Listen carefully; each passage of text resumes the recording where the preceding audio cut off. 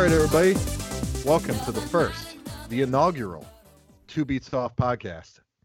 My name's Justin, and we've got regular co-host Steven Sensenig. How are you now? Hi, Steven. Good, and you? Not so and bad. We've got potential full-time co-host, trial period co-host, probationary period co-host, TJ Lafreda. Say hi, TJ. I hope I'm funny. That was dumb. We'll find out soon enough. But the odds aren't looking good. Yeah. What are we talking about first? What you got? I don't know, fellas. So this is the interview that we have today is Keith Leighton from Empire. I Was a Lonely Estate, a broken up band. Most will be.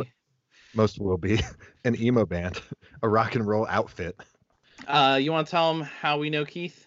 Yeah. Do you remember the first time you met Keith? Was it that show in Flint, Michigan? The ever politicized Flint, Michigan? I don't know if that was the first time. Was that the first time we played with them? I think it was the first time we played with them, the first time we met them, and we stayed at his house. Yeah. I don't think we met him beforehand. Okay, yeah. So we had the tour cancel. Oh yeah, it all starts with that Doom tour. Do you want to build up to that Doom tour? Right. It wasn't all Doom, because that's when you told us all that you met and became familiar with your wife. I didn't meet her then. I just slept with her for the first time then. Be couth, bud. I said got familiar with. I was trying to be nice about it. Yeah, well, I guess backstory, we played past tense in Reservoir, Justin and I. TJ and I played in a hardcore band called Reignition for a while. Justin broke up Reignition so that he could start Reservoir. And Can confirm. A few years later, Reservoir is just as sad as Reignition ever was. And we had to cancel a tour because our van's engine blew out 20 minutes into the drive to the first show. And the other band decided to go on without us. We won't get into that too much. Maybe one. Well, we will. Future episode. Yeah, future episode. And we were really sad. It was my birthday at Stogie's, the White Rose, and we decided that when we were drunk that we were going to drive the next morning to just Flint, Michigan. Like 8 hours? Oh, at least. Yeah, 8 hours, and play with Empire at a house show. It was really fucking cold too. Oh, it was super cold because you guys walked to the liquor store once we got there, right? What else would you do when you get to a show, right, TJ? Yeah. I don't know. 7 years ago, I was still straight edge. I'm not totally sure. I was barely not straight edge anymore, I think, at that point. Yeah, I think you were maybe 3 months removed because you broke right before Fest 10, right? Yeah, I was going hard at that point in my life. He hasn't slowed down since. No, I've slowed down a bit. I've slowed down. Nice burn, TJ. Well done. Well played. I am, and I want to give a shout out here to this delicious. Right now, I'm drinking Pink Whitney with. Oh, hold on, wait. It's my sister-in-law. I gotta tell her Kobe Bryant died. Uh-oh. Hey, Lindsay. Hi, Steven. Hey, did you hear the news? Yeah, I don't want to talk about it. And Okay. I cried at work. You did what? Why? You cried at work. Yeah. Oh, okay. Why? I don't know. Why is everybody calling me and asking me if I heard the news? Because your screen name was named after Kobe Bryant. I know my screen name is named after Kobe Bryant, but he's dead. That's true. So is his daughter. Show some respect. I know. I am. Oh, okay. There were other people When too. I- They're dead now. I'm going to wear his jersey for a week. Shaq was real broke up about it. Shaq Hold was. on, let me call it. Hold on. I hung up on her. All right, we're probably gonna cut that. So let's have a tasteful silence. I just checked Google Maps, Steven. Flint, Michigan is 8 hours and 19 minutes from York, Pennsylvania. See?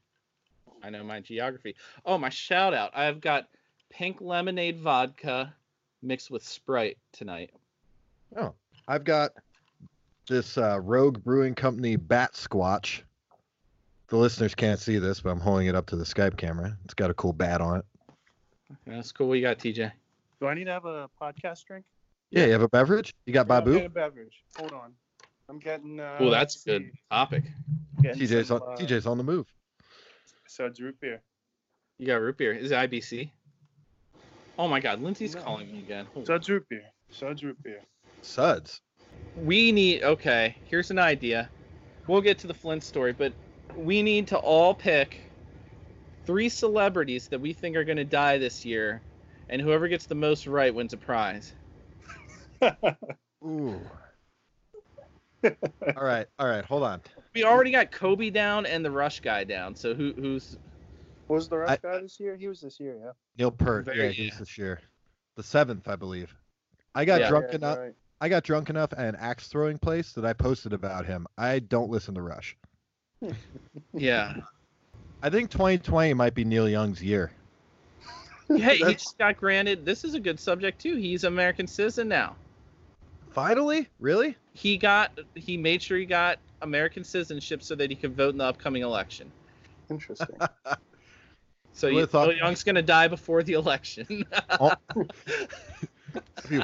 One less vote for Bernie Sanders there, Neil Young. That would be great.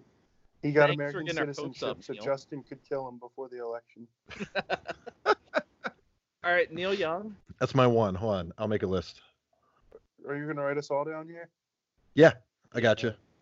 I can't think of anyone who's old. Oh, Betty White is old as dirt. Yeah, She's still gonna alive. remain old as dirt. I don't see her going this year. That's kind of like Keith Richards. Everyone thinks every year will be Keith Richards' year, but I don't know about that. I could see. Okay, I'm gonna throw a bold one. All right. Trump by assassination.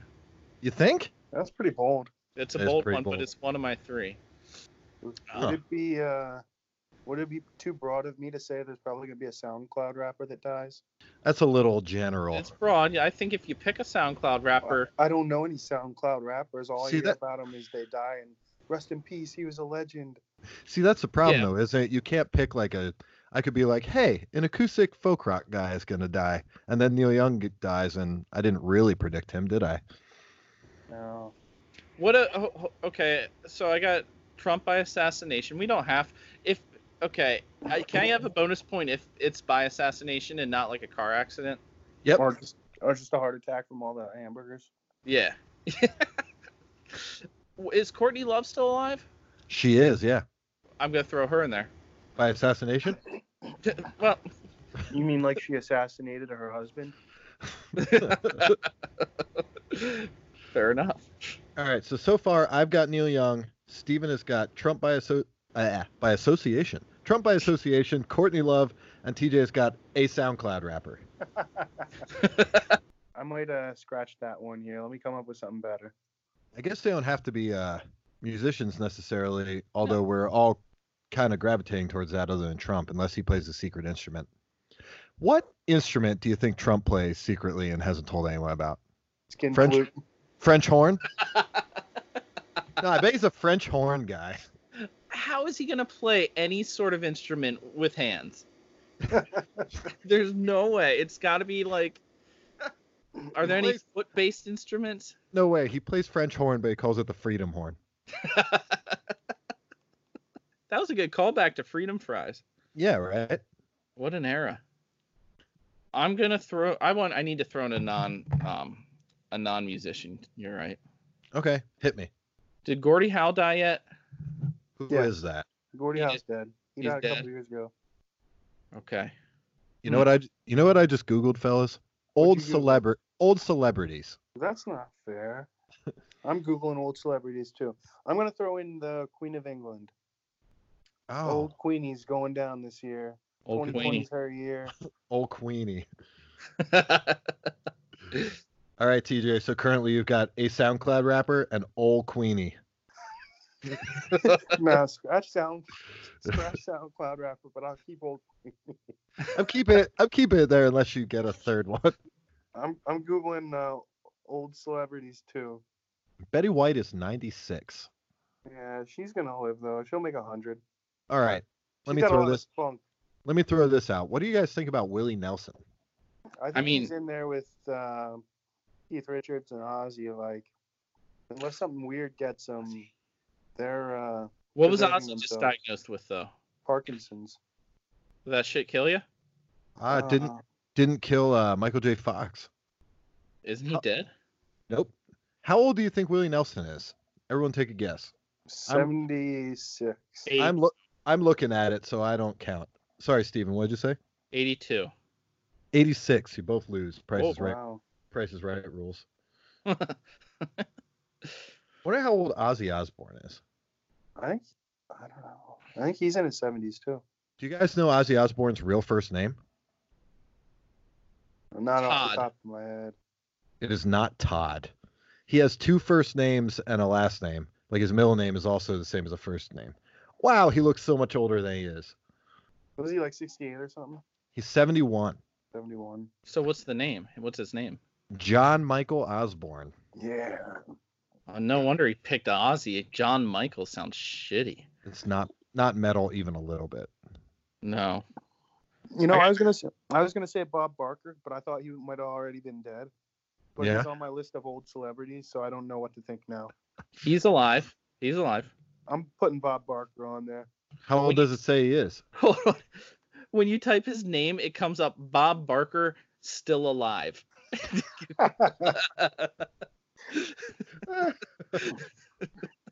So I got Old Queenie and Bob Barker. Yep. And until you think of a third one, your third one is a SoundCloud rapper. All right. I'm looking at this list here. I'll give you a. All right, Steve, you've got Trump by assassination and Courtney Love. I really want to stray away from musicians, But it's the easiest one. That's what we know about. like an actor or sports person. Don Cherry. Oh, all right. You can have Don Cherry, sure. That's mostly hopeful, wishful thinking. Oh, that's rude as hell, bud. I mean, he's kind of a piece of shit. He's a hockey Yeah. fella, right? He's not kind of a piece of shit. He is a piece of shit. Yeah, he's a piece of shit. He's a hockey fella, right? Yeah. Barely. Oh, I bet Jimmy Carter dies this year. It might be Jimmy Carter's year. I'm gonna put that on my list. I've got Neil Young and Jimmy Carter so far. He was just having some issues lately, wasn't he? I feel like his whole life is an issue because he's out building houses and he's like 95 years old. Oh, I watched that video of him. He was like, Was that him with a hammer? What you just did? All right, well let's think on it. right. We I got only really have 2. sidetracked. I feel like that's gonna happen, but we drove to Flint. So we drove to played. Flint, in my hometown of Flint, Michigan. The famous Flint. We went there. We played with Empire, and who else played that? Some about a home. Placeholder. Did Home Life play that? No, it wasn't Home Life. It was another home band. I don't know. It was Oh. the guy who booked it. It doesn't matter. That's bad. That's bad radio, bud. It's yeah. Well, welcome 9 to years the ago. podcast. 2 Beats Off podcast. Bad radio. So we met Keith there. We played with Empire. It was a blast. We had a lot of fun. And we stayed at his house. Andy, who we all know, also knows the Frog, played guitar in Reservoir, was really hungover from my birthday the night before and puked all over his front lawn. And then I think mentioned it to Keith at least 4 times, like, Keith, I'm really sorry that I puked in your front lawn. And that's about it. Yeah. It was Home Life, Steven. I'm looking at the show archive right now. It was Empire's A Lonely Estate, Placeholder, Making Friends, and Home Life. They couldn't have played that. They did, and the venue was called the Jerk Store. December 27th, 2011. I'm surprised they didn't make Brandon stay and try and sell him. At the Jerk Store. You guys were making fun of me because I put the Queen on there. She's 92 years old. She can get bent. Well, who's the oldest person alive? I'm gonna pick them. Is somebody on it, or I got it? Yo, I don't want to say this too loudly, but Mel Brooks is 92, guys. Oh, no. What, the Passion of the Christ guy? No, that's Mel Gibson. Come on. Bad radio. Dead air. Who's Mel Brooks? The longest human life. Wait, what? Who's Mel Brooks? He's a filmmaker. He made Spaceballs and Blazing Saddles. No, nothing. No, never saw All it. right. You're young, I get it. Yeah. The longest human lifespan is that of Jean Calment of France, That bitch is dead. 1875 to 1997, who lived to age 122 years, 164 days. Okay, Wow. but she's not going to die now because she's already dead. She was till 1997. So my question to you is, would you want to live to 116? No. Oh. No. Well, let's talk about seeing the Misfits in 2019. I want to know. I want to know what that's like. You want to know what it was like? Yeah, give us the rundown. It was excellent, but I'll start at the beginning. Okay. So, Lois and I did not buy tickets until 3 hours before we saw the Misfits in 2019. We kept waiting for the ticket price to go down, and eventually it got to a reasonable enough level that we landed tickets for $30. You splurged. And we splurged. That's a big gig ticket price, you know? Yeah. $30 to get into Philadelphia too. One of the highlights was that it was the same night as the Army-Navy football game in the adjoining stadium, the stadium right next door. So our Philly hack is it's not that hacky, but we park far away from a place and then we take the train in for a couple bucks so we don't have to pay like $40 for parking. Potential future segment, Pappy's Hackies. Pappy's hacks. You guys ever notice how expensive parking at a concert venue is? Just take the train, you dummies. So we took the train. And I love before a big event like that, you can always tell who's going to the gig because there were at least 15 people on the train in Misfit shirts, a handful of Devilocks. The most extreme of the Devilock guys had on a fully studded vest. There was no leather left. It was all studs. And a Devilock that went down to his chest. And that fella walking past guys in their dress blues for like the army, like people in the hat and the army uniform staring down the dude with the Devilock as he walked past them. That was the highlight of the whole If this were trip. like 15, 20 years ago, there would have been a really cool brawl on the train.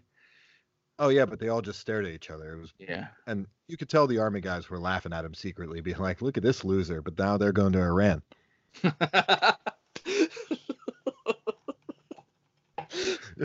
Womp womp. Yeah. Whackity schmackity doo. So what's the ratio of people wearing Misfits t-shirts to not wearing Misfits t-shirts at the Misfits concert? I'd call it at least 60-40. That's And 20 of that 40 were wearing Dropkick Murphys t-shirts. sick. The row in front of us were a bunch of bro guys who got really excited for shipping up to Boston. They spilled their beers all over each other. Oh. And that's the front sounded like hearing a hardcore band play in the practice space next to yours. Like it sounded like them playing through the wall. Oh, I forgot they played. Yeah, Agnostic Front played, and they're not a stadium band by any means. No, but I remember seeing Roger Merritt and the Disasters on that. What was that tour at Hershey at the Giant Center? Was it the Less Than Jake one? Yeah, Good Charlotte, Newfound Glory, Less Than Jake, and Roger Merritt and the Disasters. And Roger Merritt was not a good stadium guy then either. No, he's still not, I'd like to report. Okay. They played really well, but you could tell that he didn't know what to do with all that stage. He just kept running back and forth. And then like 4 songs in, he stayed in the middle because you could tell he was like, fuck, I'm tired. Yeah. Did they play like good Agnostic Front? I'm going to come clean and say that I don't know a ton about Agnostic Front. I know the songs that are on the Punk-O-Rama comps. So I know Oi Agnostic Front. I don't know Victim in Pain or whatever. Yeah. They played the For My Family, For My Friends song, and all the bros got really excited. So they played like shitty new metal Agnostic Front.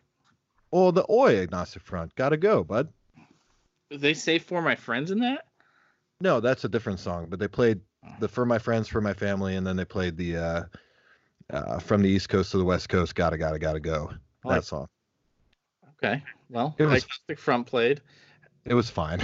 Yeah. The highlight of Agnostic Front's set was there was a guy next to us that I watched Google Agnostic Front. Read their,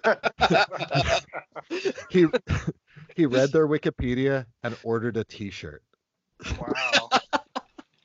on his phone. There was a merch booth, but he ordered a T-shirt on his phone from the comfort of his seat. They've been cheaper with where was it at? Was it at Wells Fargo? It was a Wells Fargo Center, yeah. Imagine the merch cut at a Wells Fargo concert. I can't imagine. The Misfits t-shirts were $50. Yeah. And they probably make 45 of that. The venue or the Misfits? The Misfits. Another one of the highlights of the Misfits set was partly great because Jerry only broke, I think our final count was 8 bases during the set, 4 or 5 of which he snapped over his knee and then threw into the crowd. So I'm glad we didn't pay for pit seats just to get clocked in the face by a Washburn bass. Do you think were they like real? I don't know. He played them. I could hear them. They sounded bad, but I heard them. I'm wondering if Tim he Armstrong also plays guitar. Yeah, he did air quotes for everyone not watching. But I wouldn't be surprised if he took a couple of the bolts out of the neck so that the connection was a little weaker and then just snapped them right where the neck meets the body. Is he still jacked? Oh, yeah, they all look pretty jacked from far away. They didn't have a Jumbotron or anything. In lieu of a Jumbotron, they had a whole bunch of lights that were little tiny fiend skulls that just danced around the stage the whole time. That's cute. It was awesome. I wonder if they juice. Almost certainly. Yeah. Danzig kept going, Jerry, we're going to play a love song, but like a Misfits love song. It's called Die, Die, My Darling. At least he was like, is exuberant a word? It is. Is it what I'm looking for? It's accurate. Okay. Could have went with stoked. Yeah. Nah. Nah. So that was probably that's probably my best gig of 2019. Do you guys know what your best gig in 2019 was? What you got, Steve? Oh boy, I should have thought about it beforehand, huh? Yeah, I'm just flying off the handle with these questions. I ain't prepped for it. Well, who did I see? You saw Joan of Arc play dance songs in the basement of the Lizard Lounge. It wasn't Joan of Arc. It was Good Fuck. I thought it was billed as Joan of Arc, though, right? They didn't tell us it was Good Fuck. They told us it was Joan of Arc. They did play one Joan of Arc song, but it was Good Fuck. I enjoyed it. Brittany really enjoyed it. I think most of their music is inspired by the two of them having sex. Oh. And it's mostly about that. Is it a husband-wife duo type deal? I don't know if they're married. What did you tell me about marriage when you found out I was getting married? I found out you were getting married? I don't know. What did I tell you? That marriage is a bourgeoisie construct. Oh, no. And I'm sure. In the time since I said that, I got married. And I'm sure that Tim Kinsella thinks that marriage is a bourgeoisie construct. Why did I tell you that? I can tell you what, probably the hot water shows. Yeah. Which ones? The Asbury Park ones that you went with me? Or the ones I made it through. Yeah, Asbury Park. We won't talk about Philadelphia. All right, fair enough. Yeah, probably mean the trip to New Jersey where you lost your wallet for like a month under your car seat. Yeah, that was probably my best show. Mostly because that girl tried ripping that set list out of my hand. And she said, "Give it to me." And I said, "No." And then I ran away. TJ, best show of 2019. Best show. Wait. Let me predict. It's gonna be the last Slayer gig, isn't it? That would be my number one. I was gonna lead into it by saying, Justin, you and I went to see one of the Half Heart reunion shows up in Massachusetts. And thanks for the invite. Oh, bro. You canceled night before. Yeah, thanks for the hotel. I picked a good one though, didn't I? That's pretty nice. It was right across the street from the Palladium. We have to remember that the listening audience doesn't understand any of this. So the three of us were all slated to go to the Have Heart outdoor reunion in Worcester, and Steven backed out the night before after booking our hotel for us, which was kind of a win-win because we didn't have to deal with him on the drive up. Wow. Great hotel room, bud. Walking distance. Never again. So the Half Heart show was nice. We were all there when they were doing their thing, but it was really cool to see them one more time. We were all there for Kill Your Idols in a garage. That Yeah, was cool. that's up there. And then my favorite show of the year was Slayer's last show, which I don't think it'll be their last show ever. Oh, no, for sure. But it was their last show for now, at least. It was the final campaign. It was the final campaign. Yeah, Wait, where was that? Was it? that was out in LA. That was at the Forum. Tell us about it. Go through it. It was interesting. I flew out. Did you go by yourself? Yeah, I went by myself. I did Black Friday at work. I work at one of those shipping companies. We did Black Friday, and then Saturday morning I got up at 4 a.m, drove down to BWI, and then I flew out to LA. Got to LA, went and got lunch, had some Del Taco. When in LA. Went in LA, go to Del Taco.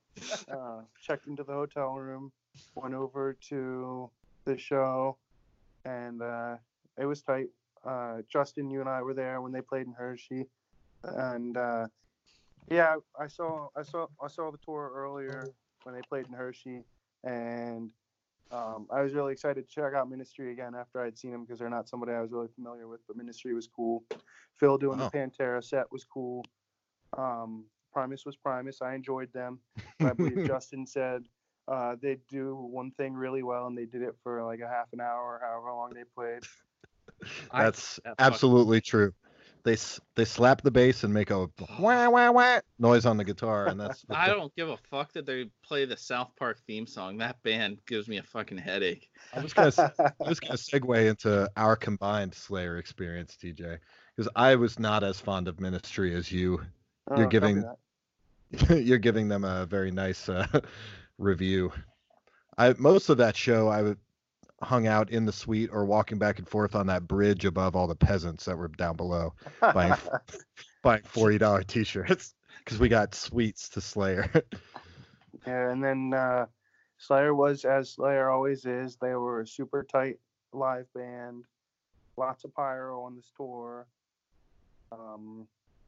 Courtney's giving me the ugly eye. I do have one little note for Primus. So I went to Slayer's last show and I got my glasses broken off of my face. But it wasn't during Slayer's set. It wasn't during Ministry. It wasn't during Phil doing Pantera. It was during Primus. The one crowd surfer that went over me kicked me in the face and broke my glasses. So yeah, then Slayer was as Slayer is, and they were great. And it was good to see them one last time. For now, did they play the same set or was it different? I think that was pretty much the same set they were playing earlier in the tour. They added one show the night before, and I didn't have tickets to that, but apparently they changed up the set list for that. That's kind of fucked up. Yeah, but that's all right. It was good to see him one last time. Did a lot of people there wear Slayer shirts also while watching Slayer? Yeah, lots of Slayer shirts while also seeing Slayer. Kind of the same thing as the Misfits. I saw one guy, he had to be there for Primus. He was wearing this weird top hat thing with playing cards tucked into the side of it. It was weird. Totally there for Primus. That's why they suck. Come on. No way. The steampunk was there for Primus? Get the fuck out. Jesus. So there you go, Pappy. Did you say your best show? I don't know. Well, I'm gonna count it as that Misfits, but I have two more notes about Slayer. So my first note about Slayer, I've had this conversation a few times. I think it's a little screwy that tour that they traversed the country with was the same as their last show. Like if I was this enormous band, this genre-defining band, I'd want my last show to be full of like my buds. Not saying that Phil Anselmo and them aren't buds or Primus and them aren't buds or whatever, but I don't know. Put Metallica on there. Get Megadeth back together. Put fucking Dave Mustaine on a stage and hand a guitar to him. Anthrax was in the house. Yeah, put Anthrax on that gig. You're in LA and you're Slayer. It's your last show ever, presumably. Put some buds on that gig. Yeah, I agree. That would have been tight. That would have been a good call. And the second point about Slayer was another piece of connective tissue that when the Misfits played, they had Dave Lombardo playing drums for them. Wildly underutilized in the Misfits. Imagine that. Talk about a drummer playing below his pay grade. Someone's got to do it. Yeah. TJ, what do you think of Rage Against the Machine reuniting and playing Coachella? I see all the different arguments about it, and I can't disagree. It's kind of interesting. It could seem like a cash grab, but I also see the argument saying, well, they're playing to people who probably need to hear this. But I don't think those people really care to hear what they have to say. They just want to mosh. Yeah, I don't think they give a shit. I don't know. I wish it hadn't been that. I wish they had done something. I feel like they could have done something cooler. Especially, like, they could have done their own thing. I think their shows in El Paso and down along the southern border are going to be awesome. They're going to be really cool. But they could have done, like, a show in Hanover so I could go. They could have done small clubs residencies for like 3 or 4 nights and donated everything to like the Southern Poverty Law Center or Planned Parenthood or something.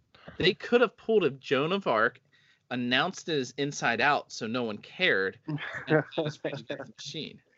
That would have been pretty good. Kind of the opposite effect, but, you know. Or just have Tom Morello's folk songs open every night. Yeah. I think he has 2 full albums of those. You ever listen to that? I don't. No. Yeah. It's all right. When I was in college and read books about anarchy, I thought it was neat. Leave it at that. Are you still an anarchist, Justin? Tell the people. Soft no. There's some wiggle room. Yeah, soft. It depends on the election. Yeah, it sure does. Depends on whether the anarchist or the capitalist is going to give me the most bang for my buck, the most tax write-offs. TJ, are you an anarchist? I'm going to go with a soft no. I'm going to copy Justin here. Okay. His long was a soft no. I'm going to go with a hard no for me. So, 2 beats off podcast. You guys equal 1. 1 out of 3 are anarchists. Do you feel comfortable if I introduce the interview? Yeah, I don't care. Just so you have it. All right. Well, I guess let's not waste any more time. Let's get into it. This is Keith Leighton of Empire. I Was a Lonely Estate.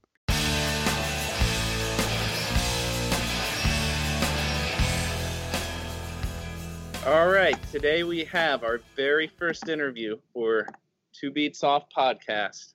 He's a jack of all trades.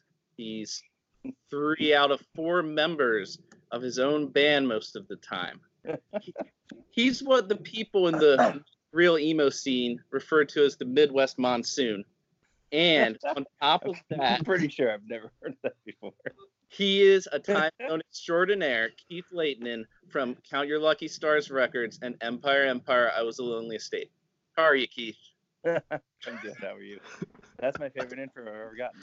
Midwest Monsoon. You've never heard that before? I have not. I need it on a t-shirt. It's on the boards. You might not be on them. The secret boards. Yeah, the secret Facebook boards. So I guess we're kind of going to start like as far back as we can. So like, okay.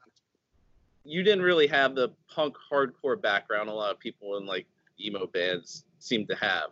So at what age did you find like American Football or Mineral or whatever band? And who showed that to you? Was there like a person in your life that showed you those bands and kind of inspired you, or did you find it on your own? So my brother and I used to, okay, if we're going far back, I didn't really ever, I feel like I got into music pretty late because, okay, so when I was in middle school, I bought a tape from the Real McCoy. You guys remember the Real McCoy? Yep. I talk to you. Kathy's here, by the way, so she's laughing because she knows this story. Anyway, so before that, I had bought like I listened to like when I was in elementary school, I listened to like Animaniacs and really cool stuff like that. And so the first real tape I bought was by the Real McCoy, and my older siblings made so much fun of me that I didn't buy another cassette tape for like a very long time. And it wasn't until my brother started listening to music a lot heavier in high school. I was probably a freshman, and he started getting into bands like Our Lady Peace Everclear, bands like that. He owned Hootie and the Blowfish and like in the Goo Goo Dolls, A Boy Named Goo, and we listened to that like so much. Anyway, so we got into that kind of music, that like alternative rock kind of music, right? And we were really into. So at some point, I got really into Fuel. You know the Radio Rock band, not like Yeah. like there's like a emo type band, Fuel, right? But this is not the one I was into. I was really into it and loved like Shimmer and really still a solid song. They're from here. Oh, really? Yeah, they're a Pennsylvania band. That's crazy. You guys hang out with them? Oh, absolutely. Yeah, all the time. That was my first gig was Aerosmith and Fuel. Yeah. Yeah. That's a pretty good first gig. Anyway, yeah, so we ended up so this is kind of funny too. So when I was what were we, a sophomore in high school or something like that? Something like that. I went to a concert with my brother and his girlfriend at the time, who became his wife, and Kathy came with me, who became my wife, and my best friend Danny Miller, who was the bassist in my bands in high school and the first bassist for Empire, actually. We saw Fuel, and opening up for Fuel, and this is so weird to me, there's a band called Ruth and Sam I Am. Oh shit. So Sam I Am opened up for Fuel, and then my brother and I bought the CD, really liked it, and then the liner notes, we're reading about and doing some research online or whatever, and Sergey from Sam I Am was the guitarist in Knapsack. Right. So then I got into Knapsack, and then this is also really funny. Crank had, do you remember Crank, the record label? Mm-hmm. Yeah. So they put out like early Cursive and Mineral, obviously that's a huge influence of mine. Anyway, so I started listening to them through that, and they had this page in really, really early internet. You couldn't listen to like a whole song. You'd listen to like a real audio clip And it of took things. So they had this page, but there's this comp that they had, Knapsack was on it, Minerals on it, whatever. And I remember being in high school in the high school computer lab and streaming like a couple songs or like 30 seconds of all these releases and like really getting into them, and like going to CD stores and hunting all that stuff down. So yeah, that's how I got into it, was by Fuel. It was like a Fuel treasure map to the end. Right. Well, because back in the day, it was hard. Obviously, it was harder to find like related bands, and so I always read like liner notes and stuff like that, and that's how we got into other bands. And yeah, so from there it was kind of like there was this there's this CD compilation I got from Best Buy called Nowcore, and that had like a lot of bands that I knew, but a lot of bands that didn't know. So on that comp was like Modest Mouse, Knapsack, Mineral, Compound Red. I can't remember all the all the bands that were on it. Hum, I think, might have been on it. Anyway, all these bands, and like that got me into a lot of stuff as well. So just kind of that trip. So you took Kathy to that Fuel show. Is that how you guys met, or did you guys know? No. Okay, this is an even cooler story. Be prepared for this. I'm sitting down. Kathy and I met at band camp. Shut up. and more specifically, because she was a grade above me. We went to high school together. But more specifically, when we first started talking, this is how cool I was /am. I was not playing, but editing a Magic the Gathering deck. And that's when she came up and talked to me. Instead of watching a movie that everybody was watching. So she should have known then. That's a pretty big red flag, I'd say. Yeah. So that's how we met. What did you play in the high school band? I played trumpet, and then Kathy played flute. And actually, so all the songs that Empire, those trumpets. Yes, yeah, we wrote all our songs on trumpet and flute. Didn't do the guitar. That's the emo secret. Start with trumpet. Yeah. Anyway, all the trumpet on Empire is from me, based on my trumpeting skills from high school. And actually, what's really funny about that is I was not good at trumpet in high school at all. And when I went back to it for some reason, I was like, oh, I can actually play this. So I don't know, it was weird. I was better later. I was more of a trombone guy. Yeah. Maybe Yeah. I'll have you play some trombone on one of my newer releases. The only thing I ever learned was the what's it called? The fucking anthem thing. Oh, not the alma mater is where you go to school. What's the song for it? Is it the alma mater?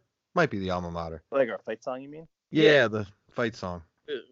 the whatever the Bulldog song was. That was only If you want Kathy and I to sing the Fenton Tigers fight song, we could do that right now. I mean, I wouldn't mind. I'm actually withdrawing it, but it's a banger. So Ours it's was called Stand Up and Cheer. You can Google it. Yeah, you have to go to a game. You might be able to find a YouTube video from someone in the Fenton High School marching band playing it. So someone's this parent. is how off topic I'm going to take you guys, by the way. Wow. We're like 10 minutes in. So all right, so you guys met forever ago with your flute and your trumpet, right? And then Technically, I was playing cornet at that time, but go on. An even nerdier trumpet. isn't that the thing you put on your suit jacket? No, that's No. Boutonniere. Boutonniere.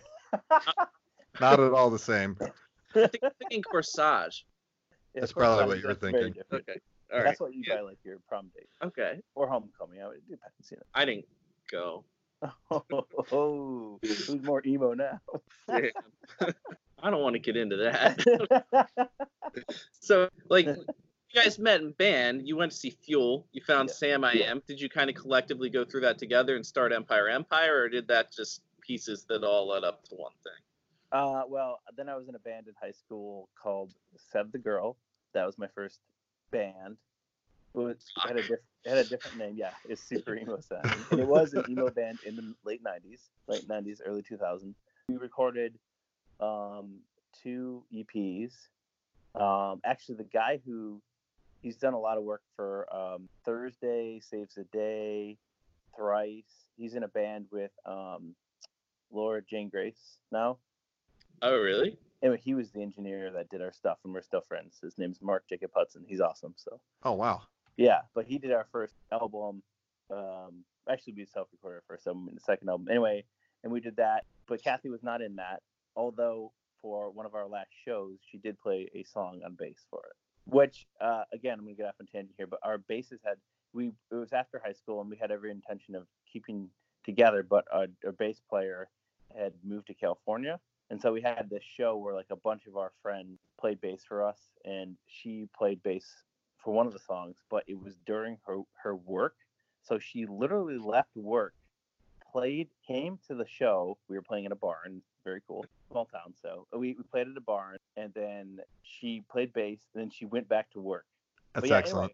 anyway, so then I went to college, and sadly, one of the reasons I went to college, I was like really excited to start a band and could not find anybody to start a band, period, and ended up playing a couple random bands in college, like including a band that was like very Taking Back Sunday-y. How do we get this? I want to hear this. I have removed most of it from online, so it actually would be difficult to find. Bet Soulseek has it, But Steven. you know what? I'll send it to you. We got to dig back through MySpace or something. I deleted our MySpace. We had a MySpace. Did We you? were really big on MySpace and Pure Volume. I, Yeah. If you I remember Pure Volume. hmm Everyone had, but no one who listened to music used it. It was yeah. Well, that was like a big deal. And when my band in college, it was called Seed Feed Sparrow. So there's the nugget there. It was a fun band, but it was, not as much my thing. But anyway, it was definitely fun.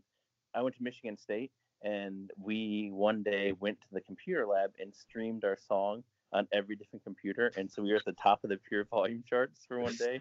We got all these like crazy messages, and we were like, "This is so cool! People from Japan are listening to us," or whatever. After college, that broke up, and then I started a solo project that turned into a full band called Anna Flyway. That's that record that we just released. And then it was a solo project, and then Kathy, and then my friend Danny, who went to the Fuel concert with us, played bass for it. He was also the bassist in some of my high school bands. And then a bunch of other friends played in that. And then when that broke up, that's when I started Empire. So my friend was the real backstory, which is, please stop me if I'm rambling, but the backstory in this is one of my really good friends His name's Danny Stickle. He was recording the whole thing. It's just like we were just doing it. We didn't really know what we were doing, but he definitely knew more of what he was doing than I did. So he recorded it, and I played all the instruments. And then we added Kathy and Danny and the other members on their respective instruments. And the drummer was like, hey, I want to play drums on this recording because I'm in the band now. But the person who was originally recording it could no longer record it. He was busy doing other stuff. He had moved for college. So I was like, well, I should learn how to record so I can finish the recording, but I don't want it to sound like garbage. So I started Empire to learn how to record. So that was a solo project of mine, so I could get better at Anna Flyway. And then Anna Flyway, we actually recorded the whole album, but then Anna Flyway broke up, and I decided to focus on Empire, and I already had, stuff recorded. So Kathy and Danny, the two people from Anna Flyway, joined up with me. We found another drummer, and we started playing. So would you say that all those years spent touring in Empire was just figuring out how to make this one Anna Flyway record? Yeah, we finally made it, man.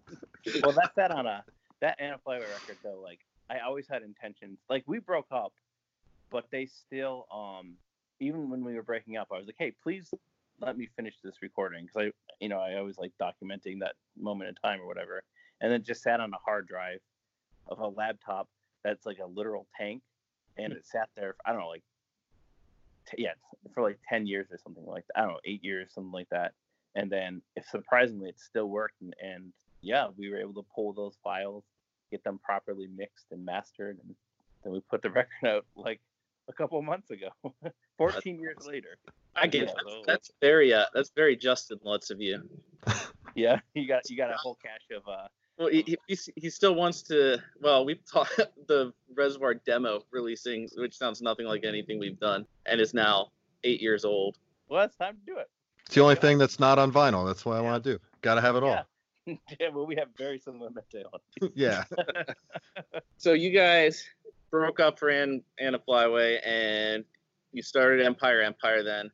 How long did you guys, before you were writing songs and everything, play your first show? What do you think, Kathy? It wasn't that long, actually. Well, I know the day of the first show, because it was after my birthday. It was October 28th.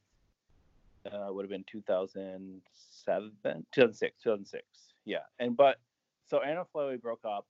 Then we decided to make it when we decided to make it a real thing, and we found a drummer, it was probably only like a month or two before we played a show, maybe something like that. How'd that all come together then, like your first show? Because I remember trying in any band I've been in, like the very first show I ever tried to get for my band, I had no idea what I was doing, and it just kind of happened by accident. Well, I've been in like a zillion other bands. So one of our friends was playing a house show. It was a place called the Fortress of Solid Dudes. That's where it was. It was in Ypsilanti, Michigan, and it wasn't even a house. It was a garage show on October 28th. So the pictures that we have of that show, we're all like wearing our winter coats. Yeah. It was really cold. But yeah, just some of our friends and another band from Flint, invited us to do the show, and we played it. And I remember it being fun. I remember also a homeless guy wandering in during the show. Let's see what else. I remember it being very, very cold.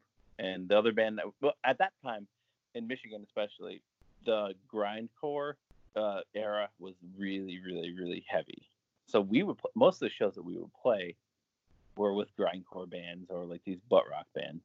So it was tough sledding.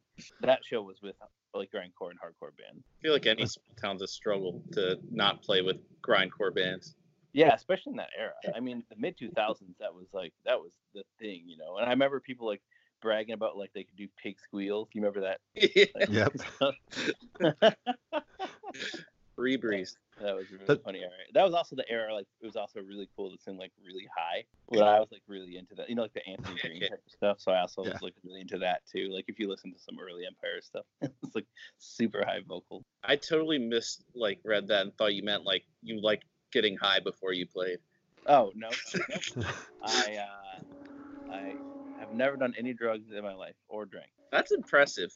I don't know if it's impressive, but it's something that I'm... Yeah, but you're happy, Relatively. And Michigan can be bleak, man. Yeah. You guys get pretty similar weather, so you get Yeah. it. Although Okay. it was in like the 60s today. Yeah, we were supposed to. We had this giant ice storm yesterday. Well, it was supposed to be a giant ice storm, like a massive ice storm, where like all these businesses were closing, everything's closing. They were like, "Do not travel; it can be impossible." And then it turned out to be nothing. That So, sounds right. yeah. The weather, being a weather forecaster, I think you can be wrong most of the time and somehow still have a job. So when Empire was getting started, at what point did you start Count Your Lucky Stars, and did they kind of evolve together, or? Yeah. So we self-released when the became a giant on CD, and we had a record label that was interested in us called Lucky Creature. They had put out a comp that my college band was on, Sea Feet Sparrow, and so that's why I knew them. And it's actually not going to be. It was going to be the Year of the Rabbit, but it was going to be a split with Look Mexico. Do you guys remember Look Mexico? Yeah. Okay, so we were going to do a split with them, and they were down, and Lucky Creature was down, and then Look Mexico got signed to this record label called Lujo Records, and then Lucky Creature got really like nervous about putting out a split with somebody that was signed to another record label for some reason. I don't really know why, especially thinking about it now. Like, I don't know why that'd be a big deal. But anyway, so they backed out of it, and then we were like, well, I don't know what to do. But we had been distroing our stuff. The when it became a giant EP, we have been distroing it to a place in England called SNCL, Strictly No Capital Letters. Do you guys remember that? Yeah. Yep. Andy Malcolm runs this really cool label, and this was through a series of messages on MySpace. We were kind of like, I was like kind of messaging him about it, kind of like hinting at it, and he was like, if you're hinting at us putting out like a record for you, we would love to do that. And I was like, oh, that's awesome. So, but he wanted to do it, and that would be in the UK. And we were like, well, if we're paying for half of it anyway, we might as well just start a record label, right? So we paid for half of it, or we paid for half of the pressing or whatever, and they paid for their half, and that's how we started. It was because nobody else wanted to put out our records, and the record label that was going to put it out originally bailed, and we were like, well, because the way I thought about it at that point was half price vinyl, because there's another label that's already putting it out. Right. Right. And so we put that out, and then when we started touring and playing more and more shows, we found more and more bands that we really liked that nobody else was putting out their records, and so we were like, hey, let's just put out their records too. And so it kind of started accidentally as like a vehicle just to put out, our friends' bands that nobody was paying attention to. So Those are usually the best ones anyway. The labels that start because you had to. yeah, it was really cool, because it was really interesting, because it was at that time, it may, especially now, where things are now, that history had happened, but at that time there were very, very few bands that were doing what we were doing, playing Right. that kind of music, right?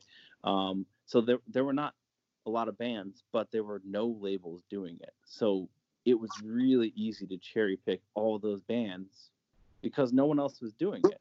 So like we put out a record by Joie de Vie, we put a record by Football, etc. We put out a record, like in really early days, like, and then as time went on, it evolved or whatever. But yeah, it was really cool in the beginning, and it was like this like real sense of community, because we also played shows with each other and set up so if you were on a Count Your Lucky Stars, especially in the early days, those other bands would take care of you. You know what I mean? So like you would, if Football, etc. was going to Maryland, Perfect Future would put the show on for you, stuff like that. Right. Which that's something that nowadays, I mean, we haven't played in a little bit, that isn't quite as prevalent of an idea anymore because of how easy it is to do things by yourself from your bedroom. Like you record the whole record, you can put it up, and you don't have to ever leave. You don't need a label. You don't even need to play shows, really. Yeah, and you can do. I mean, you do, but right. Well, I mean, yeah, but like you could definitely. I also think that community is so much more connected nowadays, where you don't. I mean, like you can go to all those Facebook groups, like Midwest Emo Posting, or like the emo subreddit, or anything like that, and you can find all those people, and it's really easy to connect stuff. But that's definitely not how it was before. There was no easy it was also not easy to find bands like that even. So nowadays you just go to Spotify and every single band you want to hear, it's pretty much there. Right. But I mean, I think that because of that, not exclusivity, but because of the rarity of our types of bands, yourself included, at that time, it meant more to connect to those people. Like your relationship with those bands meant a lot because that was so few and far between. Like finding bands like that was just like a tough thing. So when you found a band like that, you really bonded and you maintained that relationship. Yeah, because that kind of goes back to you starting and playing with a lot of grindcore bands. As small towns didn't, especially. We were the only emo band on all those shows. We'd play with hardcore bands or play with metal bands. And then when you travel outside and you're like, oh, you sound kind of like us. Yeah, that's perfect. That's a perfect way to sum it up. I remember this hardcore fest that we played in Boston and Allston. It was at like a VFW hall or something. And there were two sides of the stage or the floor or whatever. Because, so you always had to play on the floor. Yeah. Back then. Stages were too good for you. So, and it was band. And it was like 7 metal hardcore bands and then us. You know what I mean? So that was a really common thing, even when we were touring, So that was, especially in the early days, so many metal and hardcore bands we played with. Which that's not a problem or anything, but it was nice to start to play with bands that sounded similar enough to you that, Right. So as far as like playing with bands like that, when you guys had to finally, you played shows around and you decided to start touring, what kind of methods did you use at that time to book the shows? Was it like a go on MySpace? It was MySpace. Yep, absolutely MySpace. Yep. And then there were these there's like this website Do DIY that you can find a bunch of contacts from. But mostly, yeah, MySpace. I just remember like messaging everybody in MySpace. Like that's actually how we ended up signing Guadalupe. Is I think it was Chris. I'm not positive who, but Chris messaged us about, hey, if you ever come to Rockford, you can play a show here. And then I remember Kathy actually had responded to it first, and she told me, hey, you should really listen to this band. And then I listened to them on MySpace, and then I remember calling them and like signing them there. And then like when we played a tour, like a weekend tour to Rockford, we pretty much did one so we can hang out, and then we met and ended up putting out the record, so yeah. But MySpace is definitely the way. I remember they used to have show listings, like you could pick an area and a mile radius for a certain date. So if you had like a day to fill out on a tour, you could like see every show in that town happening. Yeah, no, Do DIY was like really key for that early stuff, and it was just a lot of like, like emailing a million people, and like like almost nobody responded to you. And I remember we also, especially in early days when it's hard to get shows, we would play like, and we didn't know what we were doing, so we would play like really illogical tour routing, or like we couldn't get the show. So on our first tour we did for Pennsylvania, we did a Michigan date, and then somewhere in Ohio, I can't remember where, but then we did Philly and then Pittsburgh and then went to the East Coast. But it's because we couldn't get shows. We didn't realize how long of state Pennsylvania is. It's like super long. Yeah. You know what I mean?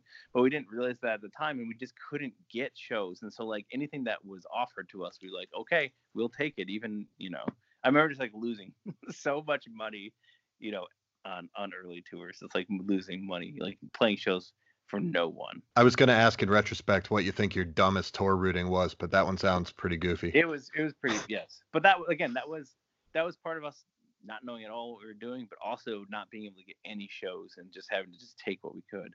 I think one of the most ridiculous things we did is we played this show in Fayetteville, North Carolina, and it was an open mic night, although we didn't know it at the time.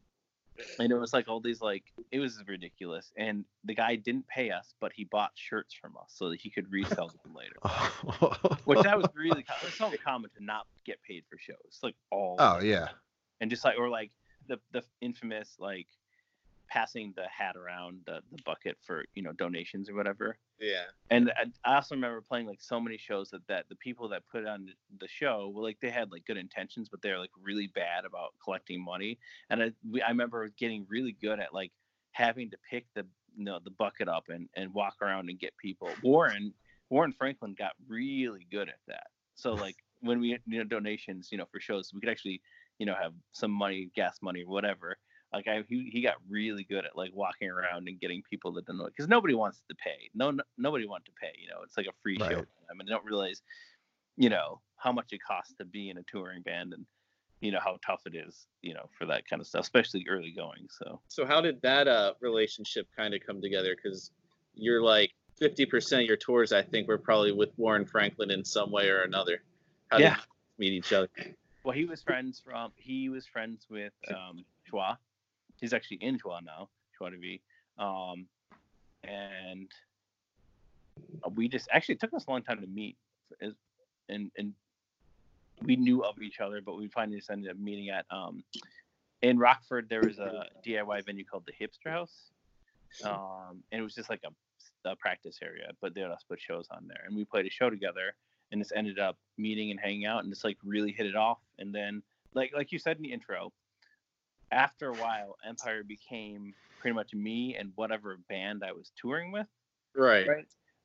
So a lot of times it would be like, well, I can tour with you, but you have to be the other parts of my band, which was really nice in the sense that like we all went in the same van, so that it was easier for gas for that. And also setting up equipment was like, we would play a show, take like a 10-minute break, and then the other band would play. And with Warren, I ended up playing guitar a lot for him. So a lot of tours, the later Empire tours, the mid to late Empire tours, I would play guitar in his band, he would play guitar in my band, and we'd have the same drummer and bassist. So literally the only difference between the two would be like he was singing. So he would finish his set. We would go off stage for 5 or 10 minutes or whatever it was, and we'd come back and it'd be the exact same lineup, but I would just be singing instead of him. So I remember people getting mad too, like, why didn't you just stay up there? But like double duty for sets, Oh yeah, it can take something out of you, and it's nice to have a break. So and for new people, you really have to put that divide between the bands too. Otherwise, I feel like if you just do one giant set, right. Also, I mean, Warren and I, our band sounded very differently. But if you're just like the kind of person that like ducks down, sees who's playing or whatever, and then leaves and comes back, they're probably like, how fucking long is this band playing? So you did a bunch of tours with Warren Franklin.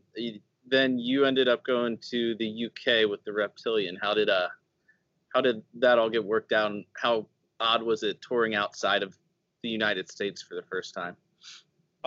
That actually wasn't our first international tour. The first international tour we did was with a band called Marionette ID. They were from Hungary, and they were this instrumental rock band. This was in probably, when was this? 2010, 2011. Anyway, we went. That was really surreal. That was really weird. Just like playing. Okay, so when we flew to Hungary, the band that we were touring with from Hungary picked up us from the airport, right? But they had lost our luggage. They lost a bunch of our luggage and instruments. So we didn't know what to do. So the first night I remember we ended up playing on a bunch of borrowed gear from them. But the airport called right before the show, and they're like, hey, one of your instruments showed up, so come and pick it up. So we went to the airport, and on the way there was a riot from a soccer match. And, like, people, it was crazy. Like, people was like spilling into the streets and all that. Anyway, we picked up the bass, played the show, and then our luggage didn't show up for 2 more days. Our instruments didn't show up for 2 more days. But here's the crazy thing: the same time that happened, there was this whole tour was really kind of cursed in this way. But there was a plane crash carrying Polish top officials on the way to Russia. Their relations, we're not that great, and they were going there on like a diplomatic, community, country relationship building, and the plane went down, and it killed like the president and all these like top religious officials in Poland. And our next 2 shows were in Poland, and that's like a really religious country, so they canceled everything there. Oh wow. Couple days. So even if all our stuff had showed up, we couldn't have played there anyway. So we had to stay in Hungary. So we stayed in Hungary in Budapest for a couple days until our luggage showed up, and then after that we did the rest of the tour with them. It was it was quite a time. I have like a million stories from that, but not many people came out because we were not a big band at the time. I don't really know how we ended up going on a European tour when we really had no business doing it, but we were like, oh, this is really cool, and we played a bunch of shows. And then the last show they dropped us off in the Netherlands, and the last show on the way back we really wanted to play with Pennines. Do you guys remember that band? I think so. So the lead singer from Pennines is now the lead singer in This Town Needs Guns, or TTNG. Oh, okay. Anyway, we were like a really big fan of them, and we really wanted to meet Andy from SNCL. So we flew out there to play one show, and we played one show there. But at the same time that happened, a volcano in Iceland had erupted, and it was like, and it had caused all these, like, do you remember that? It had caused all these massive airplane air travels canceled because the skies were filled with, like, I do remember that. Yeah, like volcanic ash or whatever.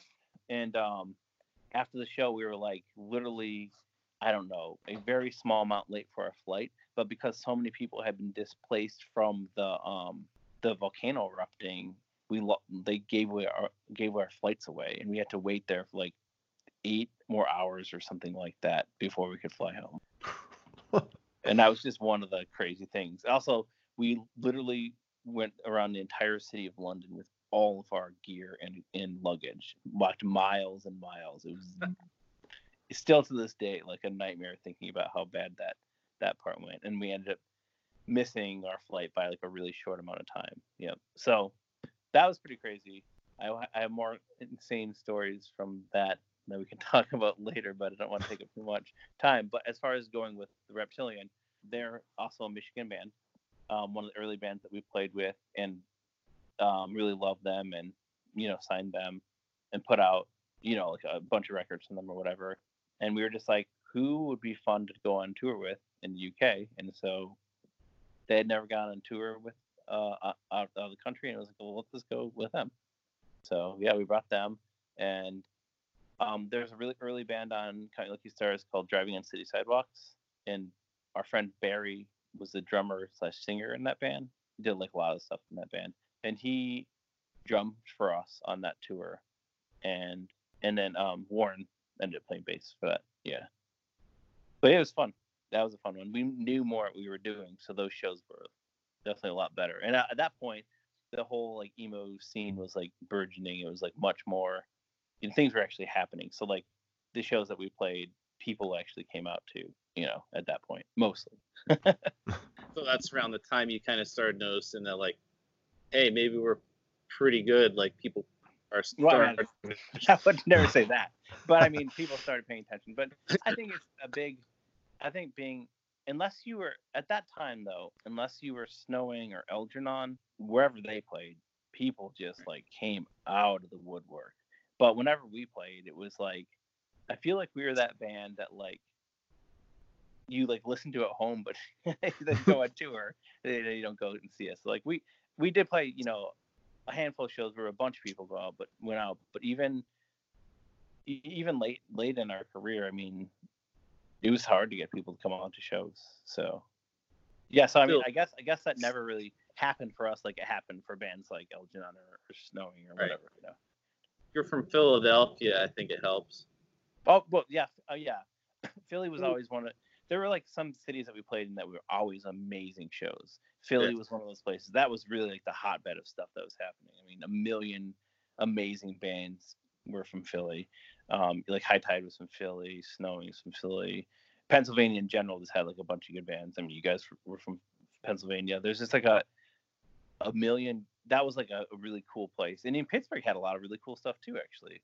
So that was we had good shows there a lot too. Chicago was really good. Austin was like really, really, really good place. So there's certain places that, yeah, when we played there, people always came out. But, a lot of the places in between, including Michigan, I don't, most of the shows we played in Michigan were pretty not so great. I remember you telling me that Japan was surprisingly good. Am I remembering that wrong? Yes. No, you're 100% right. That was an insane tour. We early on in our career also, for our first LP by the time destroying the our original self-titled EP, or excuse me, original EP that was not in the label at first when it became a giant. We also distroed that to Japan to a label called Stislack, and they really liked us a lot too. So they actually did a Japanese import version of our first album, which had like a couple extra tracks or whatever. And so that relationship was really, really solid. So yeah, they brought us over. I don't remember when that was, honestly. But anyway, we did like, and I was really, this is really stupid, and I'm probably still like this, I don't know, but like I was really, really, really into like splits and 7-inches and like all these rare tracks or whatever. I can tell. Yeah. I mean, yeah. Anyway, so we did an exclusive 7-inch, a Japanese only 7-inch, which obviously you can hear on Spotify and stuff, but it's called Home After 3 Months Away, and we did that and timed that for the release of our Japanese tour, and it was awesome. I mean, we played encores every single night. Every show was sold out. Oh wow. We did a double encore on our last show. In fact, okay, so at that point, we remember that we were borrowing people to play in our band, right? Right. So on the Japanese tour, we borrowed Barry from Driving City Sidewalks, and then we also borrowed Andrew Stefano, who's like my best friend. He's in a band called Monster Clouds that we also put out. He was playing bass for us, and I remember playing that last show, and they wanted us to come out. Like we went to the back to the green room. Here's my air quote. Yeah, we went back to the green room, and they just like kept like chanting for us to come out. And so we were like, do they want us to come out again? We had already done an encore, and they're like, do they want us to come out again? And we were like, Andrew was like, I don't know if I know any more songs. So we think we played one more. Like we had like literally one more song we could play. Period. Yeah, but that was insane. That was even at a point where John, one of our longtime drummers, had left the band. He later came back, but he had left the band at that point. And I remember in Ahmed, who was our bassist, in picture only, he never wrote any songs with us. But like in the original What It Takes album art, he's in the picture because he was joining the band at the time, and I really wanted to have him feel like he was part of the band, even though that was just me and Kathy and mostly just me for that album, because John had also not done anything on that, but was also in the picture. And he had left the band at that point, and there were people coming up to us being like, with a picture of all four of us from that record, and being like, where are these people? Because they were not there. And it's like really hard to like, to explain to them like, that they were not in the band anymore, and we were borrowing people. That was the most. And we also, one of my really good friends, Ryan, he was on I grew up with him. We went to school together. We were in the same grade, whatever. And we were on a softball team together at that time. And I was like, we were just like casually talking. He was, hey, you want to come to Japan with us? So he came with us. And I remember asking him for autographs as well. And he was just our friend that was there. Like not even selling merch. He was just, he was just there. So, yeah. So it was wild there. I think that just as a culture that they're much more fanatical about that. So if you guys did like a Japanese tour, you would kill it. I don't know about that right now, but well, okay. So you know Eric Chai, right? Yeah. From Doubting and Kitty Hawk and all those things. Like Kitty Hawk is doing a Japanese tour. Oh wow. Like they were barely a band. Yeah. And they're doing it, and that's awesome that they're doing that, but also ridiculous that they're doing that. You know what I mean? I mean, that's the way awesome to do it. Go for it. You know what I mean? It's like a free vacation. But like, I'm saying if that does well there, you know what I mean? And they're just fanatical about it, because I love Kitty Hawk, but I never would imagine them being. And we even talked about this. Like, this is like ridiculous that you're able to go to Japan. Yeah. I mean, either go big or go home. You got to do it all at once. That's right. And it's kind of weird to be like, so I have a couple new bands, right? And it's kind of weird to be like, I could do a Japanese tour probably right now without even putting anything out, which is stupid. That's not even stupid. So you did Japan, you did Europe and the UK, then you went to Europe again with The World Is, right? Yep. These bananas are weird.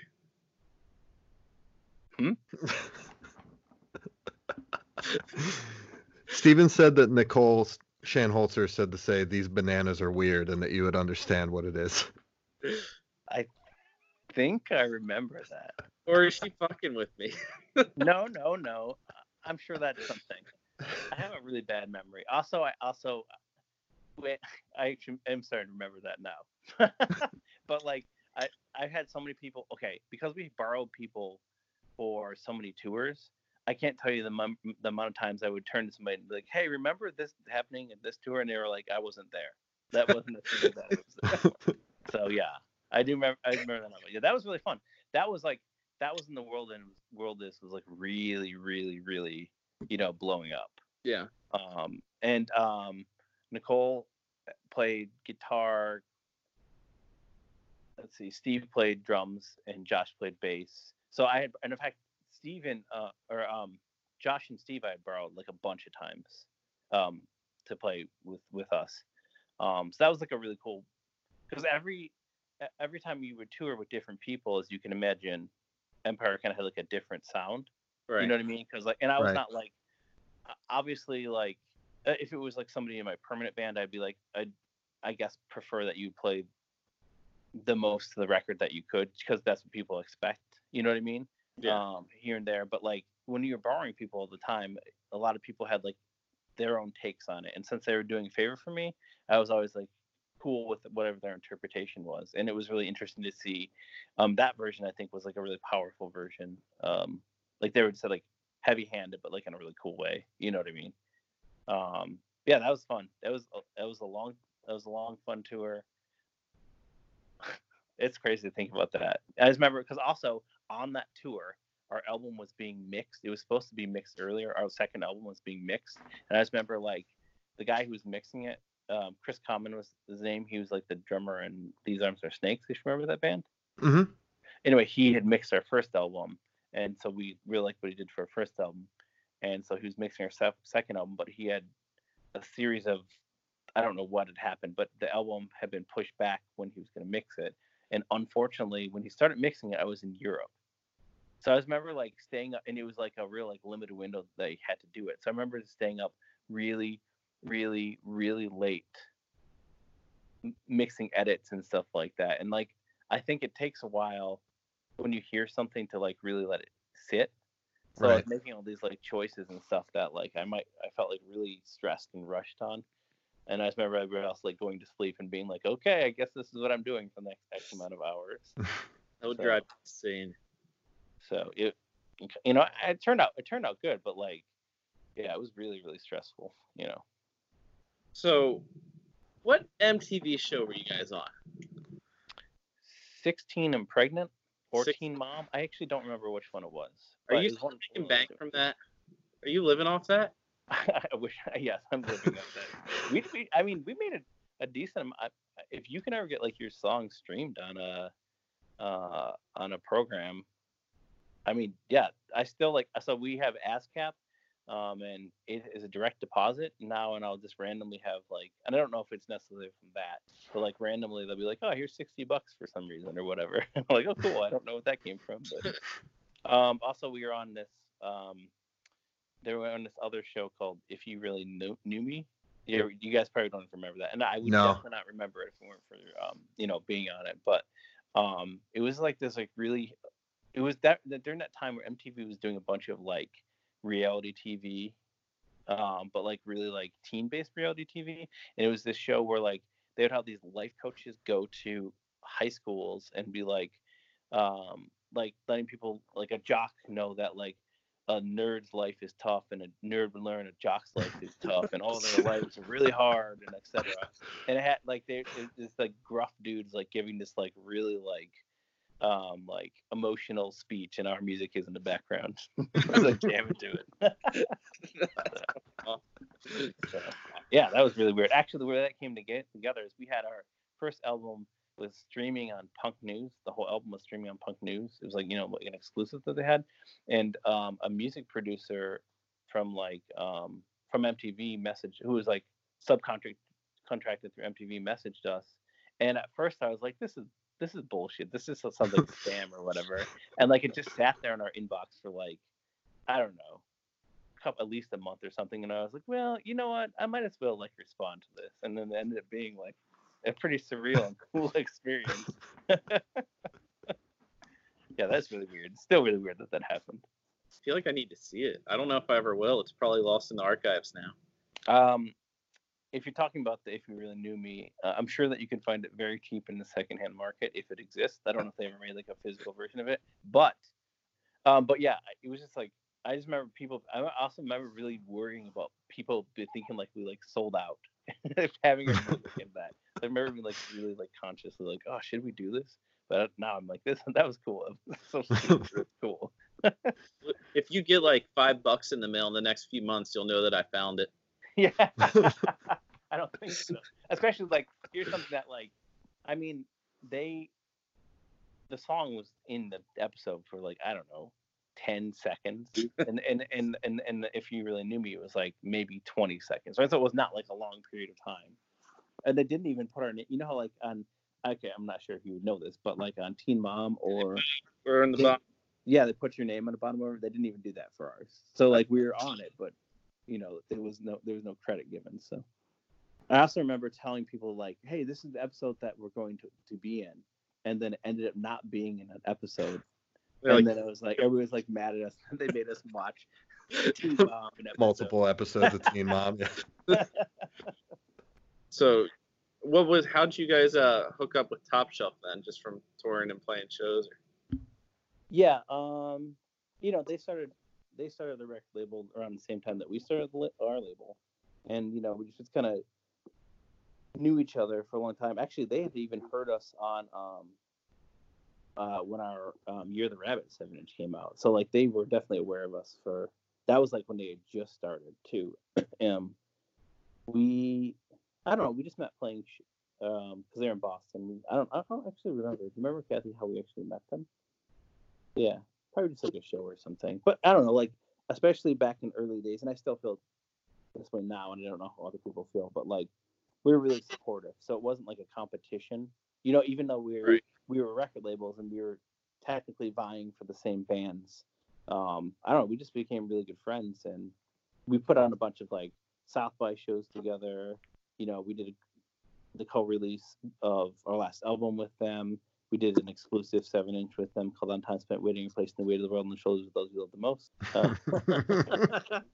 Muscle memory, baby. Yeah, I don't know. I just love what they do, and I think it's cool. I love that they're still a label and still doing stuff. So you did the co-release with them. How did the graphic novel part of that kind of come together? So in the early Empire era, we were playing a bunch of Michigan shows and not touring, and I was like, nothing's happening. I should go to grad school. So I went to grad school to be a librarian, and I took a class on building a collection, and part of the collection development was on graphic novels, and I just really, really got into them and loved them. And then I just had the idea that because at that time especially, I was writing like really, really literal stories of things that happened to me, that it would just be really cool to turn it into a graphic novel. And then my friend Ben Sears, who was in Mountain of Sleep and just he ended up being Xerxes later, and a bunch of really cool bands. He did like amazing art, and he was starting to do that kind of art, and so we asked him if he'd be interested in doing it, and he was down. And so I sent him. I did a lot of like really heavy research. You know how when you retell a story, maybe you've heard this before, but like every single time that you retell a story, it's like every single time you access a memory, if you've accessed it before or you talked about it, it becomes less true every time. So something that you haven't thought of, like that bananas thing, I haven't thought about that in like, I don't know, 5 years or whatever it was, right? So that is a more fresh memory than something that happened that I would, re-access a bunch of times. So I wanted to make sure it was as accurate as possible, all those stories. And so I actually, as much as I could, I like fact checked all those songs. So I would call all the people when I was writing those songs and have them explain their side of what had happened in their story and what they remembered from the era, and like make notes, and then we would talk about it and sometimes remember things or whatever. But anyway, I found pictures from that era, all the different eras that the songs were written in, and pictures. I took like pictures of the places that were mentioned in it, and sent like this huge packet to Ben of like, here are the things that you can base, the pictures off. So like the pictures of Kathy and Ribbon, like the first song on the album, like that's what she looked like when we got married, and that's what I looked like when I got married. So stuff like that, obviously reinterpreted by Ben, graphic novel form, but like he had all of that information. So even like the van that is in one of the songs, that's like I sent him a picture of that model of that van, our actual van from that time period. So yeah, and he just, he did a bunch of pages for it and we turned it into a graphic novel. So it was awesome. Do you think he like got that pack and it was just like, what the fuck did I get myself into? I think it definitely was more like, what the fuck did I get myself into? Because that's one of those things where like, it seems like it's going to be a lot less work than it ends up being. Yeah. Right. You know what I mean? So like, it took a long time for him to finish that, and understandably, and then I think I remember like even giving him a little bit extra money and paying him, and like begging him to do like one of the songs was like 1 pages and I really want it to be 2 pages, like this like really big image. And then I was like, please, can you do this extra page? But he already spent so much time on it. He ended up doing it. And it's actually one of my favorite pages in the whole book. It's the song called Foxfire. It's about me becoming an atheist. And it has this like picture of me like at the apartment complex that I had lived in, which by the way, I had sent him pictures of that. So it looks very much like that apartment complex. It was called Twickenham. Anyway, it's just like this really like big shot of like me just like on the porch or whatever, staring out at like, the imagery in it. That was like the last thing he did, but it turned out really well. So yeah, it was awesome. I that was one of my favorite things I ever did as a band. But now we have a zillion of them sitting on our shelf because at that point, like we're gonna really gear up and like become a band. So I like made like a lot of them because I was like, we're gonna be on tour all the time. We're gonna have these all the time or whatever. And then we broke up. So Well, what was the decision like to end Empire? Since through most of it was you. Right. I mean, everybody was always like, why would you break up? You could keep doing it forever. But so at that point, for a couple years, Kathy had been like really tired of touring, and we also we had a lot more riding on our very limited finances because we were doing a record label too, and mostly that was a money pit. For the most of the period that it existed, it was a money pit. So Kathy was a combination of needing money for the record label and just like normal everyday expenses, and also her not liking touring as much at that point.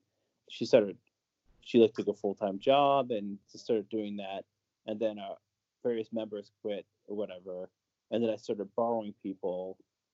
But just like the process of like borrowing people for a tour, getting really tight on that tour, and then like having to get a whole new band the next tour, it was just like a lot of work, and I hated like having to relearn my own songs. Like I knew how to play it, but every course the people I was borrowing didn't know how to play it, and we just never sounded like as tight as we could because we were borrowing people. So when I started borrowing repeat people, it definitely made it easier. That like click back in, but it just got to be too much at some point. And it was just like super burned out. In fact, actually, after we were done with Empire, and really we also took a hiatus from the label too, pretty much. And I didn't like listen to music or do anything music related for like years. So like anything that we had agreed to do, like the Colossal reissue came out, Right. and a couple other things that came out, but that's stuff that had been in the works for years. So nothing new had been, produced in that interim. I would tell people this is ridiculous, and I'm actually kind of glad I can have this recorded somewhere. Okay, so have you seen the movie Castaway? Yeah. Okay, so do you remember? And this is something that you have to reach real deep in memory banks. But do you remember that scene where, so Tom Hanks has been rescued, and he comes back, and then Helen Hunt, who was his fiance at the time or whatever, and they were going to get married, had like thought he was dead and had finally moved on and had married somebody else. Okay, so there's a scene where like she has his car still, and that's the guys in which they go to hang out, and he goes and he meets with her, and they have this like moment where they're like, they get in the car and they start like they start necking, they're making out, and they're like, let's everything felt like frozen in time and like they could do this. Like let's just do this. Let's be together. Let's do everything. And then they have this realization that life is different now. It's not the same, and it will never be that way again. And that's kind of how I felt about it. It was like I really wanted it to be. That's amazing. I really wanted it to be something that it wasn't anymore for me. And I think there's a danger in doing something, especially artistically, if you no longer believe in it. You know what I mean? Because then not only does it cheapens everything you do going forward, and also cheapens everything that you did before. It kind of casts a shadow on stuff, because then people start questioning, why you were doing this. I didn't want to go through the motions, and so I was just super burned out. I felt like I wasn't contributing to our family. I felt like I was contributing to. And then when John, our drummer who had left and come back and nothing came back, when he left again, it was just like, this is just too much. It just had hit too much. And then Kathy and I, were thinking about at that point, like starting a family, and, so it just was the right time to walk away. Fuck, I think we should break up after this. No, I mean, for me, I knew it. And like I said, in fact, actually, we knew it.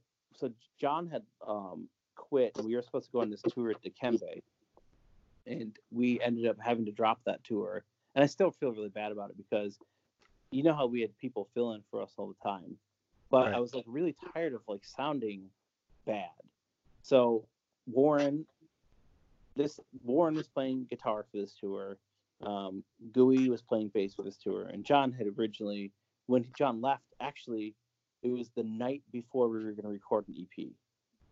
So we had written an entire EP. It's to this day the only thing that I ever wrote for Empire that, how, if you're talking about Justin, about how if you're talking about how you want to have everything on vinyl. Yeah. Well, I want to have everything we ever wrote be recorded, and this was like one of the only things that we wrote that was never recorded. The night before the studio, we were supposed to go to the studio, John quit. Yeah. So, and I don't even blame him. I think he was just like emotionally, he was not in a good place at the time, or whatever. It totally happened. His mental health is very, very important, and he just wasn't in the right place at the right time. And I don't think he knew how to deal with it. And so we had to cancel the recording. And they were like, "Well, you're going to come on the tour with us?" But at that point, he hadn't quit. He just wasn't doing the recording.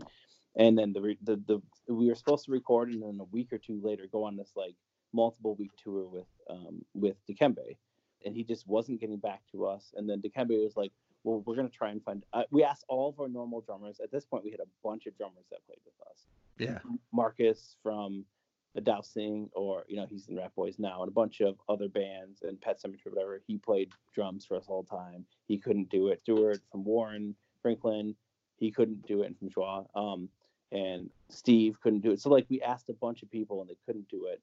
And I knew we were just going to sound really bad. And they're from Florida.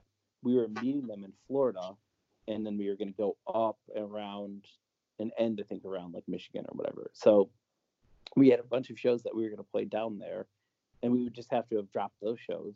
And then the drummer so they finally found, Steven from Dikembe found a drummer that could play with us, but he had never really listened to us before. And our songs are not just like meat and potato songs, you know what I mean? Like there's a lot of parts and cues to it, and we wouldn't have been able to like really practice at all with him. We would have sounded really bad on tour. And then on top of that, part of that tour was in Canada, and the drummer didn't have a passport. So we could have either played those shows acoustically, and the drummer would just like, I don't know, like stayed. Like I don't know where. I don't know how it would have worked out. Like it just, the logistics were adding up, and just things were not like working out that well. And so we just made the really difficult decision to call it off. It just wasn't going to go well, and think it would have been cobbled together, and we just wouldn't have sounded good. So we called off then, and we just had this like, the air just felt different at that point. Things had been trying, and just not, you know how it is, and things just like hadn't been working out. And we played a bunch of shows, and people were still not, coming out. And it was just, we just felt like we had plateaued, like we had reached the point that we were reached. And I don't know that we ever would have gotten anywhere. Our new album, I think it had like real mixed reviews. Like some people liked it, some people hated it, and I think that also because we had taken so long between our first album and our second album, like we had like 50 something songs to the band. It's not like we had a small discography, but we very foolishly had not put together a second full length. And so like in the interim of our first, so when we released our first album, nobody cared about it. That, you know, and it had gotten like real like mixed reviews as well. But then something had happened in interim where that album became like a big deal, like in our scene. Obviously, very small scene, but a big deal in that small scene. And I think that because we had waited so long to record a second album, the expectation could never have been met. And we're not the same band anymore that had written that first album. And I think it was a tough sell for people who had not, like, if you had listened to us the whole way through, like if you listened to EPs, the splits and everything, I feel like we had a very logical, career as far as like where we evolved as musicians. But if you had just listened to the first album to the second album, I think that was a big disconnect for those people. Right. And some people had a really hard time with like my very, very, like when I put out What It Takes, I was very into metaphors. And then when I put out You'll Eventually Be Forgotten, I was really into very, very, very specific songwriting where like there were not really any metaphors. It was I said exactly what I meant, right? And so I think that that was also a turn off for people who couldn't relate to it. But I was in my 20s, and the stuff that I was going through was really different than I was when I was in my like early 20s when I wrote What It Takes. You know what I mean? I wasn't like an angry person, emotional person like that anymore, and I wasn't writing songs like that. I was more like writing reflective things. And I think that was a harder connection with people, and also because they're very specific songs, I think some people are like, this is like too specific for me to relate to. You know what I mean? Right. So what's up? Are you back? no, we're not back. No, but I mean, I'm doing like, so I'm in the middle of a couple of projects right now, so I feel really good. You know, like that saying, if you love something, let it go. You know, and if it comes back, it's meant to be. Yeah. So Right. like, I feel really, really good about playing music again, and we started Counting Lucky Stars again recently, and that's like gonna be like my thing again. But like, yeah, I mean, I used to be like, when we broke up with Empire, I was like, I'll never do that again. Period. Never. And I don't feel like it's hard on that anymore. You know what I mean? I think I remember, like, do you remember that band, the Jazz June? Yeah.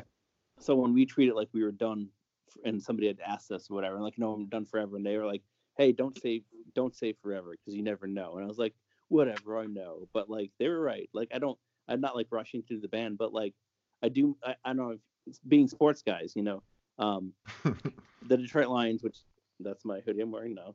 Yeah.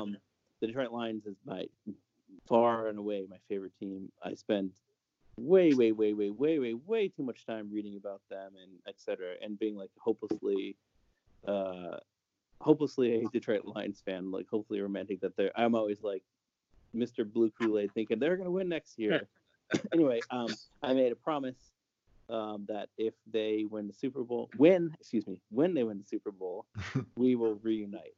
So that's my one stance. I mean, there are other things that could happen, like the Death Cab was like, hey, we'll bring you on tour or something. I'm like, okay, yeah, fine, we'll do that. You know what I mean?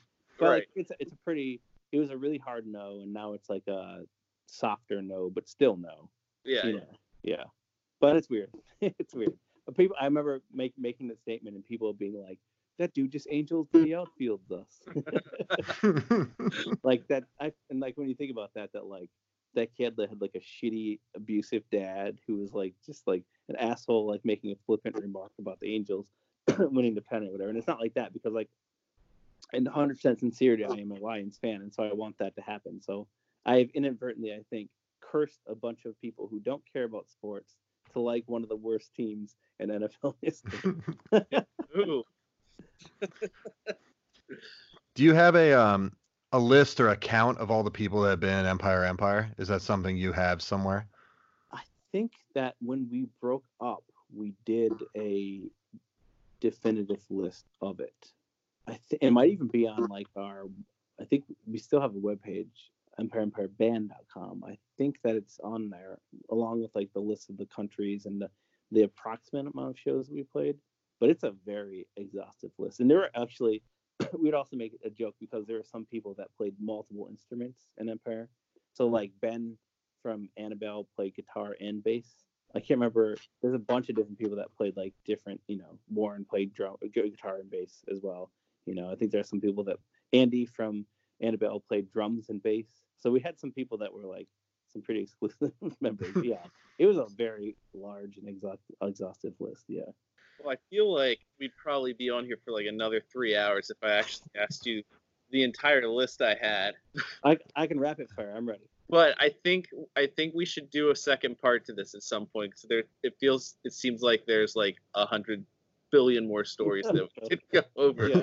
But I have no idea what I'm doing, and I'm gonna cut this down with our awkward pauses. Instead of that, I feel like you should add more awkward pauses. Oh my God. I'm already like nervous enough to let like while I'm post about them, my mom be like, I listened to you. I keep thinking that you can tell it's our first podcast because I keep nodding and like shaking my head in response to things. It's like, oh, that doesn't work at all. No, it feels pretty good to me. A podcast recording veteran. Yeah. I say that as a complete joke. I've only done a very small number of episodes of anything, so.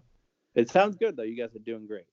Thanks. Shit, that was great. I mean, I don't think we could have asked for like a better first one to get us started. Well, I really appreciate you asking me. Yeah, if you want to do part 2, I'm definitely down. Yeah, I probably had like 10 other things, but I feel like if I don't stop us now, we're gonna keep going. Well, I really, really appreciate you guys thinking of me for this. Yeah, of course. For doing it, man. Yeah, I loved. I always loved when we got together, and I felt a real kinship with you guys too. So it's cool because it's weird that we're the older people now, right? Yeah. we were thinking about you recently because we had that tour with Placeholder. Probably where we had like 8 years, Steven. It pops in our Facebook memories every single year. Oh yeah. Where the van died and we drove only to Michigan to play with you guys and then drove home, and they continued the tour, and that comes up like every year, and I'm like, son of a bitch. Yeah, it's funny to think that you did back in the day that you're like, why did I do that? Yeah, drove all the way to Flint, right, Steven? Yep. Was it Flint? Yeah. Yep. That's why it's so hard to be in a band now. I can't do dumb shit like that anymore. I can't justify leaving and going to Michigan. Because that tour canceled, but Josh and I didn't tell our jobs, so we just sat in my house playing Wii and drinking coffee for like 2 weeks. That is hilarious. That is hilarious. I'd love that kind of time now. Well, thanks, Keith. Have a good night. Yeah, thanks again. I'll talk to you guys soon. All right, take care. Bye. Yep. Bye.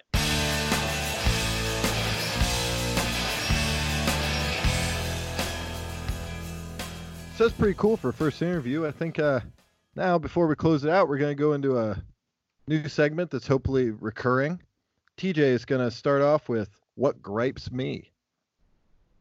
All right, guys. You know what gripes me? Apparently, it's not cool if you want to take all the quarters that people leave in carts at Aldi. That's like, wait, that's all right. This segment is going to be that you say a gripe and then we discuss how it's ridiculous. So you stealing all the quarters out of the carts at Aldi. For those not aware, Aldi is I believe, regional grocery chain where in order to get a grocery cart, you have to put a quarter in and then you get it back when you return said cart. From my understanding, a lot of city grocery stores do it so they don't, like, people don't steal their carts as well. Yeah, they don't have to go get carts. Yeah, it makes sense. So people are leaving their quarters in, and you're going around stealing them, like fishing your fingers in the gumball machines, looking for extra change. Yeah, I mean, to be clear, like it's a thing where if you're taking your cart off and somebody needs a cart, you'll give them your cart and they'll give you a quarter for it. I'm not trying to take other people's quarters. If somebody leaves their cart where all the other carts are and they leave their quarter in it, I'm taking that quarter.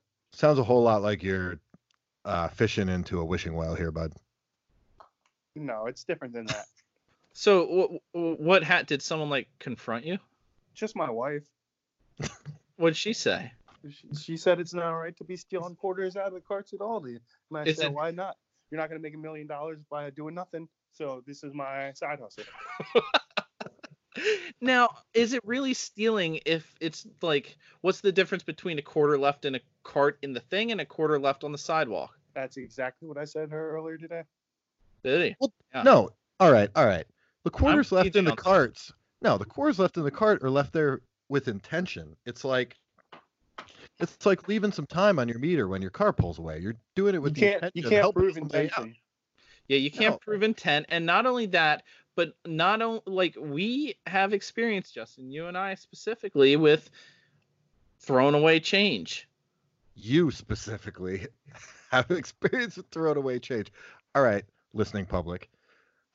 When we played in the band Reservoir, which we still do, I don't know why I keep using the past tense, I do. but we did a Canadian tour, and at a bank on the U.S. side, coming back from the Canadian tour, Steven tried to change in all his money, and the woman at the bank said, "We don't change back pennies." So you know what Steven does? Walks out the door of the bank, looks at a handful of pennies, and goes, "These are literally worthless," and throws them in the trash. Sounds about right. The same size and shape as American pennies. You could have passed those off on any unwitting cashier at a Giant or something. But I throw those pennies away too. I think they're necessary. For what? Okay, if pennies were necessary, would Aldi not have you put pennies in their carts instead of No, quarters? because nobody gives a shit about a penny. Exactly. Thank you. Yeah, but you're gonna give change with all dimes. Everything's in all nickels. Everything's in increments of 5 now. Yeah. You're like a penny slot that you roll up and you're like, oh, cool, a penny slot, but the minimum bid is like 15 cents. You're bullshit, bud. You know what? That's something I never thought about. I'm all for getting rid of the pennies, but then what about the penny slots? What about the penny slots? All right, that's going to do it for us this week. Check us out next Monday and every Monday at 2 Beats Off Podcast. Thanks, y'all. Bye. Bye. In the night, in my dreams, I'm in love with you. 'Cause you talk to me like lovers do.